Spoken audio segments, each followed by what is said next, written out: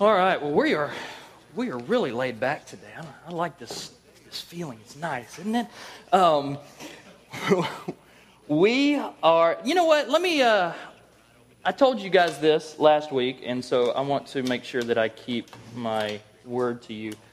Does anybody have any other ideas for what we can do with the building? Those were just ideas that I've heard. Anybody have any thoughts, suggestions? Diatribes? Anybody? Okay, I've kept my promise, and we are going to move on. So we are in this series where we are walking through Romans chapter 9. And last week we did not look at Romans chapter 9. We looked at Romans chapters 1 through 8 because we've been walking through the book of Romans over the past year and a half. Off and on. And, whoa, did y'all see that? That's not good. My stool's coming apart. If I fall and hurt myself, y'all come rescue me. So today, I want to not go into Romans 9 once again. I want to back up right before Romans 9 and look at Romans chapter 8, verses 28 through 30. And you may think, some of you may think, wait, didn't we just do this a few months back? And the answer is yes, but in order to deal with and walk through Romans chapter 9, we have to understand what Paul is talking about in these three passages of Scripture, in these three verses. Let me recap what we recapped last week.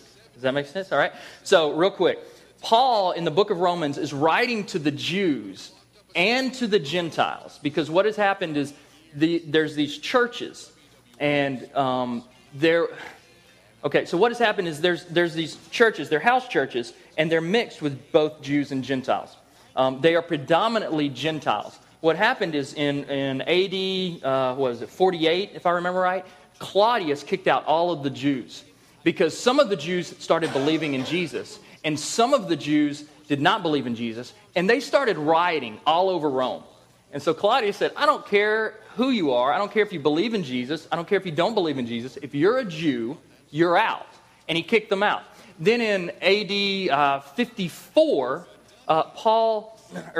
Claudius dies. And so the Jews start coming back. In AD 57, Paul writes this letter. I think my numbers are right there. If not, go back and listen to the message online from last week. So Paul is talking to Jews and Gentiles in these churches. And he's dealing with, throughout the book, this tension that all the Jews are the blessed ones, and that the Gentiles are the stepchildren, if you will. I'm a stepchild, so I have to say that.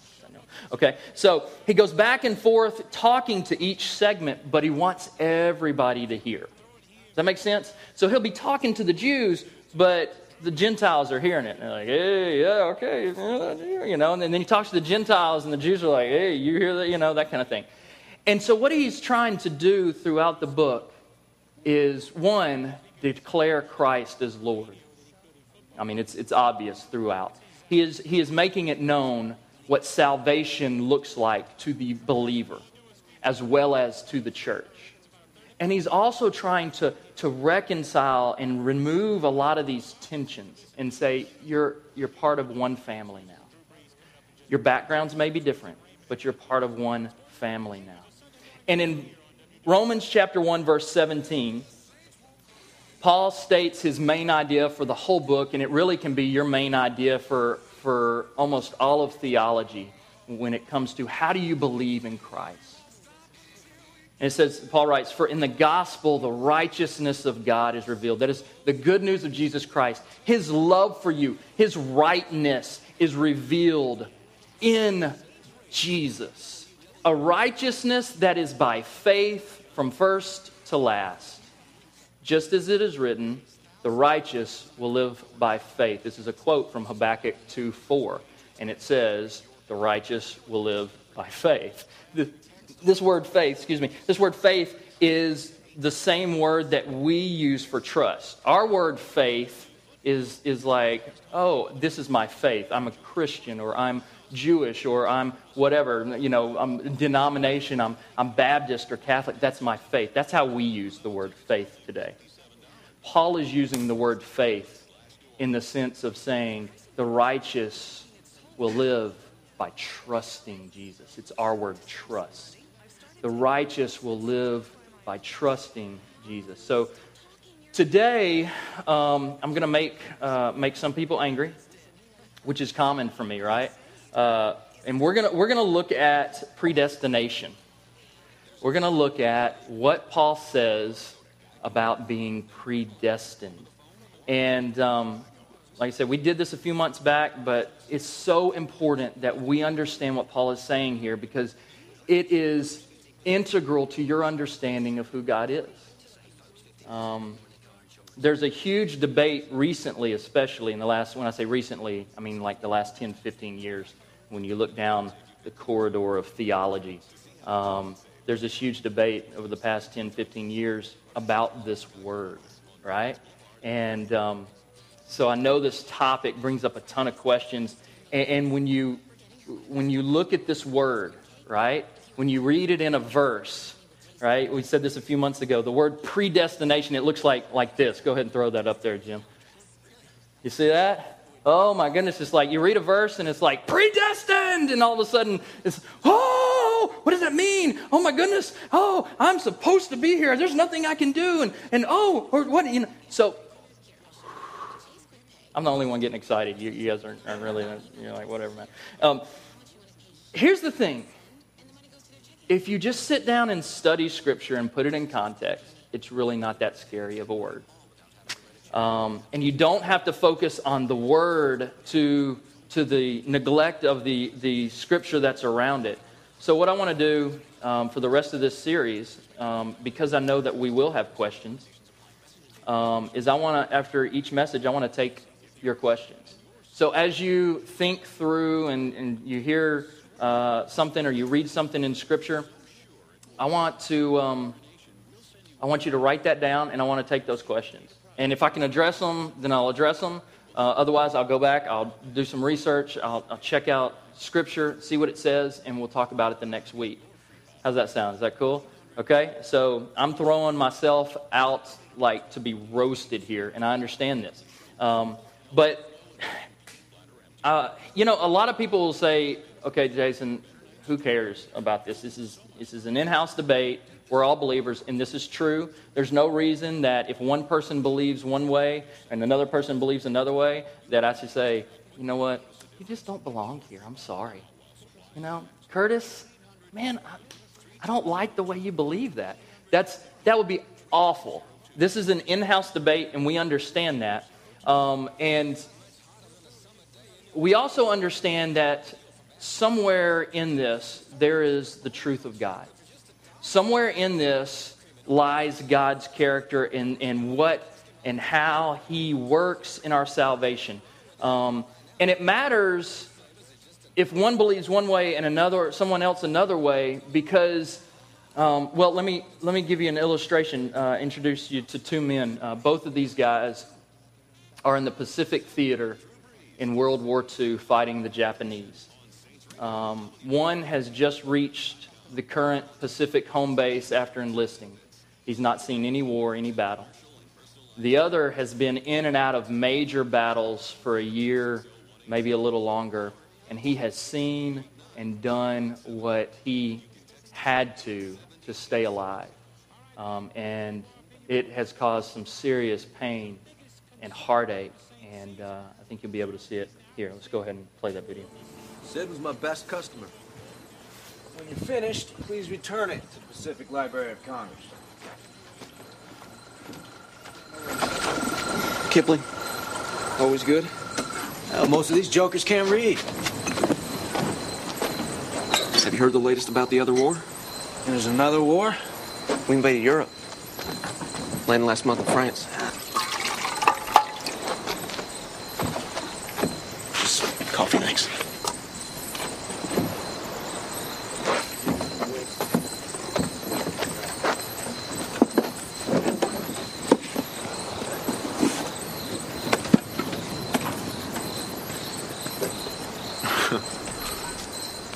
explains it.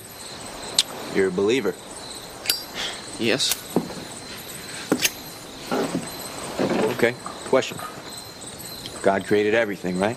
The heavens, 7 seas, Marine Corps, Sleeping Beauty there. Even him.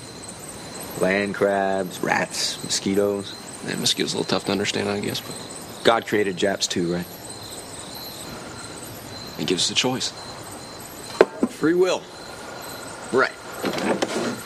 Except he's God, of course, so he knows what we're gonna do before we do it. Predestination. So the whole game is fixed by the will of Gramps on his throne while we're down here for what? His entertainment? That makes us chumps or God's a sadist, and either way, I got no use for him. So what do you believe in? I believe in ammunition. Tell you what, though.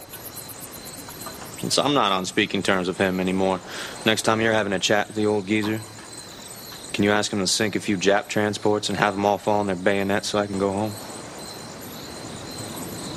I sure would appreciate it.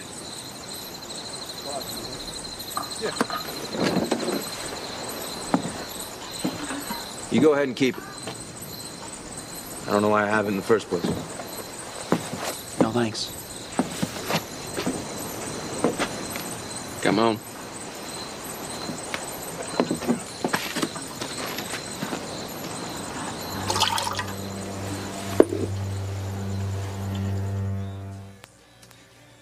So you can see here how this debate can easily end up being not just a theological, head knowledge, academic type of debate.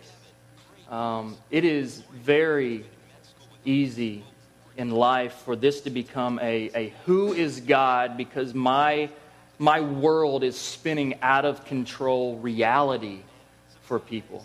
For this man, he had seen and done and killed, and he had done things he was not proud of, but things that he felt he had to do to stay alive. And so this question is real to many people. I run across it in marriage counseling. People say, maybe this is the way my marriage is supposed to be. Maybe this is the way God has ordained it to be. Maybe I'm not chosen to have a successful marriage. And a lot of times it will lead to maybe I'm not really his child at all. And there's a whole lot of baggage that goes into those questions when you're dealing with marriage counseling. But it's normally the first step in the excuses of giving up on your marriage. And in the process, they begin to say, I've got no control, and God has all the control, and so I'm just going to give up. I'm not putting any more effort into it. By the way, this is the wrong way to go about marriage, okay? Christ gives us a wonderful example on how to reconcile with our spouse, with others, and so I want to encourage you that is the wrong way to go about marriage, but I do see it. And you probably see it in different situations in your own life with different friends and that kind of thing. And the fact is that there is a truth to be found. And so here's what we're going to deal with. On one end, you've got predestination, right? By the way, his definition of predestination was off. Okay, that's not really what predestination is. The other guy, the newbie guy, the guy talking about Gramps on his throne and his view of God, that is the far definition of predestination. And then on the other end of the spectrum, you have free will, right? Free will. By the way, I don't know if you can read that or not. My handwriting is awful. And these are the two extremes here. And here or somewhere in between, God's character does lie. And God's interaction with us does lie. And the truth needs to be found. And I'm not saying that we're going to find the absolute truth. There's always debate and there's always things, hey, what about this and this and this? But we're going to look in Scripture and we're going to see what Paul says about this.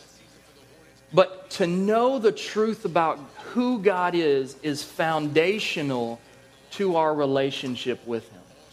To know the truth about who God is foundational to our relationship with Him. So either one is a lie and the other is the truth, or vice versa, or somewhere in between here lies the truth. So everything we do and say about God needs to be correct. Because you're going to pass this down, whether it be to your children or whoever other people who look up to you, right? And so you need to know where you stand on this. You need to know exactly what Scripture says about this. And we should search for the truth. We don't want to be apathetic. We don't want to be scared to ask questions. We don't want to be scared to debate. I think that's the biggest kind of problem in our culture. We're scared to challenge and debate. Don't feel scared to challenge me at all. Because if one of these is incorrect and we believe in it, then that's trouble that gets passed on down the line. You know what I'm saying? So, let's take a look in Romans chapter 8, verse 28 through 30. We believe that Scripture is inspired and the written Word of God, written by men, or by God through men, rather. And we believe that it's truthful through and through. So we're going to walk through chapter 9 slowly, and we're going to look at chapter 8, verse 28 through 30 today. Let me read it all together, and then we're going to walk through it. It says, "And we know that in all things God works for the good of those who love Him." We just sang about that, right? How's it go? I don't know. So, you know, you can look at that song sometimes and you can go, wow, that's kind of selfish. But it's out of Scripture. We do it because this is what God says. This is what Paul says, God says through Paul. Who have been called according to His purpose. For those He foreknew, He also predestined to be conformed to the likeness of His Son, that He may be, that's Jesus, that Jesus might be the firstborn among many brothers. And those He predestined, He also called. Those He called, He also justified. Those He justified, He also glorified. Now, when Paul talks about being predestined, Paul talks about one thing. He's not thinking, well, you know, God might be doing this, but you got free will. He's thinking about one thing here. I mean, he's not making a big deal about it. He's not debating, but he's thinking about one thing. He's not ranging between the two extremes. So let's walk through this. And we know that in all things, God works for the good of those who love Him, who have been called according to His purpose. This word called is a Greek word, called or calling, and it is the same as a host that invites you to dinner. It is an invitation that should be accepted, but can be denied. Does that make sense? It is, hey, Curtis, you want to come over for dinner tonight? Man, I can't. I got to work tonight. Okay, well, maybe some other time. It should be accepted because my wife can cook. She's got this enchilada thing. It's awesome. And so you should accept that, but we understand it can be denied. All right, now let's jump into the nitty-gritty. For those God foreknew, He also predestined. This word foreknew is prognostiko in the Greek. Can you guess which English word we get from prognostico? Anybody? Prognosticate. That's right. This is the same. It's the same thing. This is the ability to foretell from signs or symptoms. For instance, I can predict that our nation, and I'm not some doomsayer here, but if we keep going the way we're going, man, our nation is not going to last in its current form long. There's a history lesson here. When you see a nation become arrogant and all the things that we're into and we lose our values given by God, you see it eventually either get taken over by another nation. This is scripture, this is also history. Or you see it self-destruct. And when we were out in Colorado a couple weeks ago, there was a forest fire everywhere you went. You know, my sister-in-law's getting married, and you look over the horizon, the mountain on the other side, there's a forest fire. The wind shifts, you know, it starts blowing in smoke. I mean, there's forest fires everywhere, and they can't control those things. I mean, they say, well, we've got it 20% contained. And I'm like, well, what does that mean? Then it's not contained, right? And what they do is they try to make a square around it, but then the fire jumps the square. And it's just this crazy system, but it's the best thing. I don't know. What do I know about fire? But I look at, you know, the fires and the floods and all of this stuff, and I'm not, like I say, I'm not some doomsayer. But I see God saying, guys, listen to me.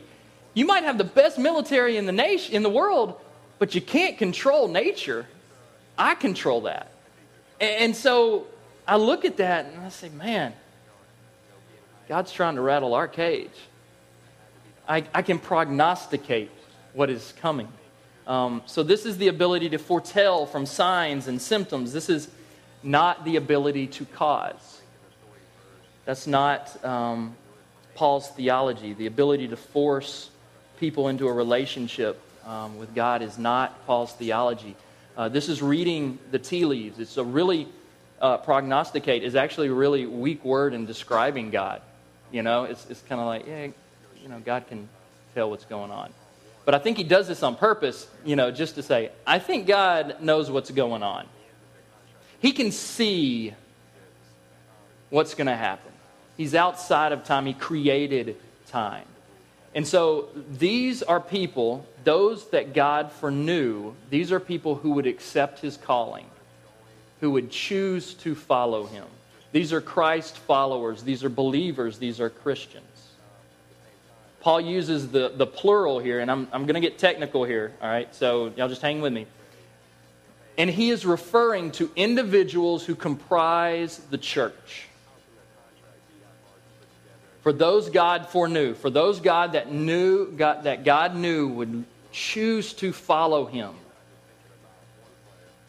Paul is working very hard here to unite the Jews and the Gentiles who are in the same congregations but from totally different backgrounds. And he's saying, listen, I have a plan and a purpose for your church, for you, this body of believers. It would be the same for us today if God says, I have a plan for New Orleans Community Church. Now, this letter that he wrote was a circular letter, so it would go to one church in Rome. They would read it. They would go, oh, okay. And then they would pass it to the next church, you know, because it's so deep. There's so much stuff here.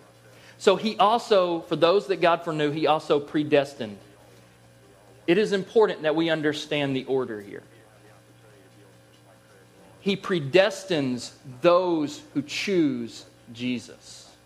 It is only the followers of Christ as the church who are predestined. What are we predestined for? To be conformed to the likeness of his Son. The church, us, we as believers are predestined to be made more like Jesus. Holy.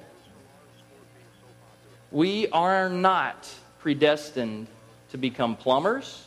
That's a choice you make. Or alcoholics, or CEOs, or drug addicts. These are choices that we make. Paul's definition to predestination applies to the church. It is very broad, intentionally. And in chapter 9, you're going to see that this definition applies to God's people, Israel, the precursor of the church.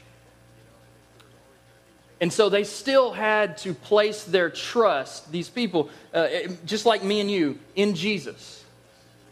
Just like Paul has been saying all throughout Romans and all throughout Scripture. Chapter 1, verse 17. And it's no different than any other piece of Scripture that we read. Paul is not going Romans 1, chapter 1 through 8, saying, you must believe, you must trust Jesus. And look at Abraham. He trusted Jesus. He was made righteous by faith. And then he doesn't just turn on a dime in chapter 8 and say, yeah, but you know what? God does it. And then he says, Paul says that Jesus would be the firstborn among many brothers. He'll be the first member of the church, followed by us. He is the head of the church. He is the pastor, the great shepherd. And then Paul gets real specific. Yet he's still plural. He's still talking about us as people who've trusted Jesus and make up the church. But now he explains how this broad definition of predestination gets more specific. Those he predestined, those who are in the church, invited to be holy, he also calls or invites to go deeper with him in that relationship. And it says those that accept that invitation to go deeper, he also justifies. He makes us right in his eyes. If you have placed your trust in Jesus, you are right in his eyes. He sees no sin. He sees his Son. He sees holiness and blamelessness and sinlessness. And I don't know about y'all, but I have a very, very hard time understanding this. Because I wake up every morning asking God for forgiveness and saying, God, I am a sinner. And I know you see me as your child and as holy and blameless, but I don't get it. I know you do. I've got it here, but here I just feel sinful because I am. But he makes us right in his eyes. And if you're struggling with that, know that is a truth and a promise from God. You are right in his eyes when you trust in him. And then it says, those he justified, he also glorified. Oh, I skipped one there. Those he predestined, he also called. I skipped it because we had talked about that word called earlier. Those he predestined, the church, the people in the church, he's called. He's inviting us to go deeper with him. Okay, that's what that is talking about. So those he justified, he also glorifies. Now, we haven't been glorified yet. Glorified means we're complete. God's done making us the way he wants to make us. So that doesn't happen to us as individuals. It doesn't happen to us as the church until either you pass away and go meet him face to face, or God comes back, Jesus comes back. And so one day that will happen. But this is God glory. He knows. He's looking down into time and looking at us as the church, and he knows. So he knows what's going to happen. The church is predestined to be made more like Jesus. Holy. Holy. But you make the choice to be a part of the church by trusting it. So here's my simple question. One, have you placed your life in the hands of Jesus? Whether it be for the first time or whether it be every morning. Do you do that on an ongoing basis? Jesus, take my life. Use me here. Have you told him that you trust him more than you trust yourself? That's a tough one on my part, I'll be honest. Because I trust myself a lot, and I let myself down a lot. Do you believe that he can see what is out there, that he can lead you away from sin, that he can lead you away from destruction, and that he can lead you away from what you cannot see? Do you believe that he has a better life for you than you have for yourself? Do you trust Jesus? Do you live by trusting Jesus? Does your life reflect that you trust Jesus? It's an internal question. Internal questions. I want to take a moment and pray, and then I want to take any questions that you may have. So let's just take a moment to answer those questions in our heart, and then I'll pray.